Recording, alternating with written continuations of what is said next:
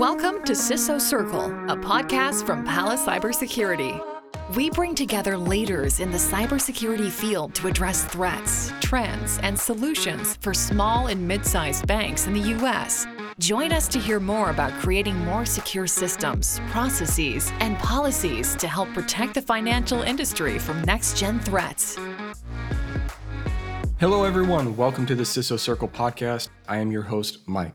I've received a few emails about this topic from young technology enthusiasts. They'd like to know how to develop a foundation and a career to get into cybersecurity. But before I give you a roadmap, if you're a CISO, CIO, CSO, or other security executive, please share your current challenges by sending an email to podcast@palacecybersecurity.com, and I can address the challenge in a future episode. In addition, please take time to fill out a short survey to help me create better content for you. The link is in the show notes.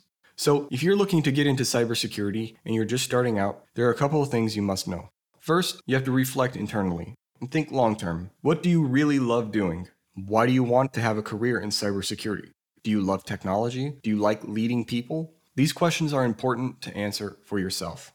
Saying that you want a career in cybersecurity is sort of like saying that you're hungry and you want some food.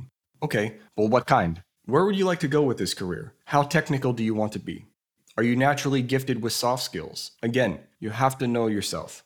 Take time to do a proper self-assessment, and just because you nail down the direction you want to go, meaning either technical or more soft skill based, there are ranges even within that. For example, if you'd like to get into the level of a senior security engineer, working with firewalls and mastering the understanding is very technical. But if you want to do SEIM, SIEM, or incident response, that is slightly less technical. That very same concept applies in management as well. You could start off in a security team working with policies and guidelines, maybe as an audit associate, and work your way up. Point is, you need to know exactly where you want to go and how far you'd like to go. I'd like to ask you all to please take this time to fill out the survey that will help me improve the podcast. The idea is that I capture your thoughts, challenges, and interests, which I can use to make better episodes, so please share your feedback. Once you know which direction you want to go with your career, find a person who is where you ideally want to be and see what they have done in their career. What actions or roles have they taken? Did they write a book? If so, what was the subject matter of the book?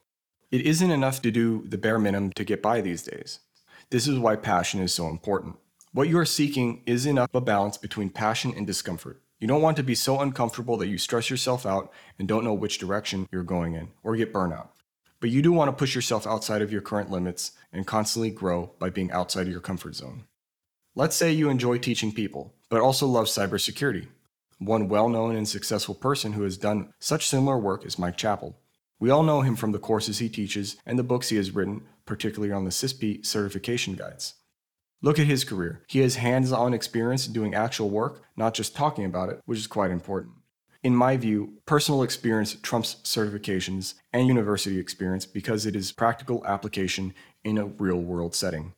I've seen plenty of cybersecurity personnel with academic accolades who only talk about security. Then Mike has also written books on the subject and stays up to date with the latest technological developments.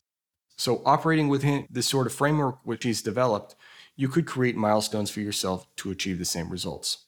The next thing you need to do is to take those milestones observed and set goals for yourself. Before I discuss how to do that, I'd like to make an announcement. I'm currently writing a book on ransomware. The book is titled The Ransomware Handbook: How to Prepare, Prevent, and Recover from Ransomware Attacks. It includes updated data and statistics from post-COVID-19 attacks, and it may be the first book after COVID-19 which details this data. But it is definitely the first book on ransomware to be published using this updated information. This is not just some random ebook someone made. I've put a lot of effort in gathering research, topics, and data. I've done a lot of work to make this information easily understood by those without a technical background. I've hired professional editors to help me with the book. It is in the final stages of editing.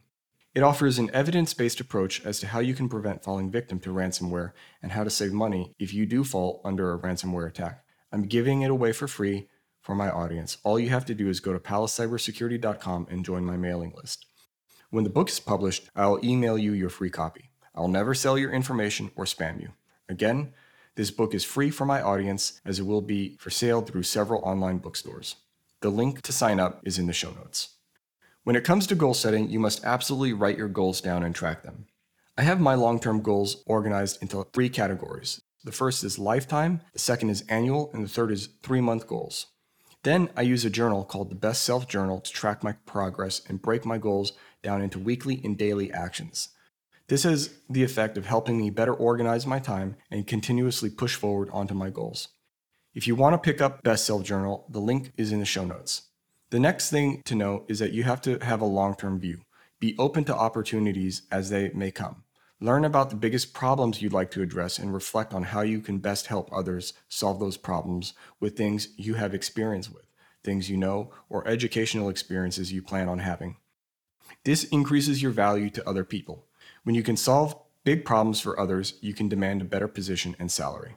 Beyond that, a career in technology is very high-paced. The landscape can change very quickly in a very short amount of time. Cybersecurity as a specific example is no different. If you decide to jump in, go in with both feet, know that it can offer a lifetime of interesting work, but also require serious dedication to do well at it. Thank you for listening to this podcast, and check out the next episode. Thank you for listening to CISO Circle, a podcast from Palace Cybersecurity. If you'd like to hear more about creating advanced secure systems, processes, and policies to help protect small and mid-sized banks against next-gen threats, go to palacecybersecurity.com.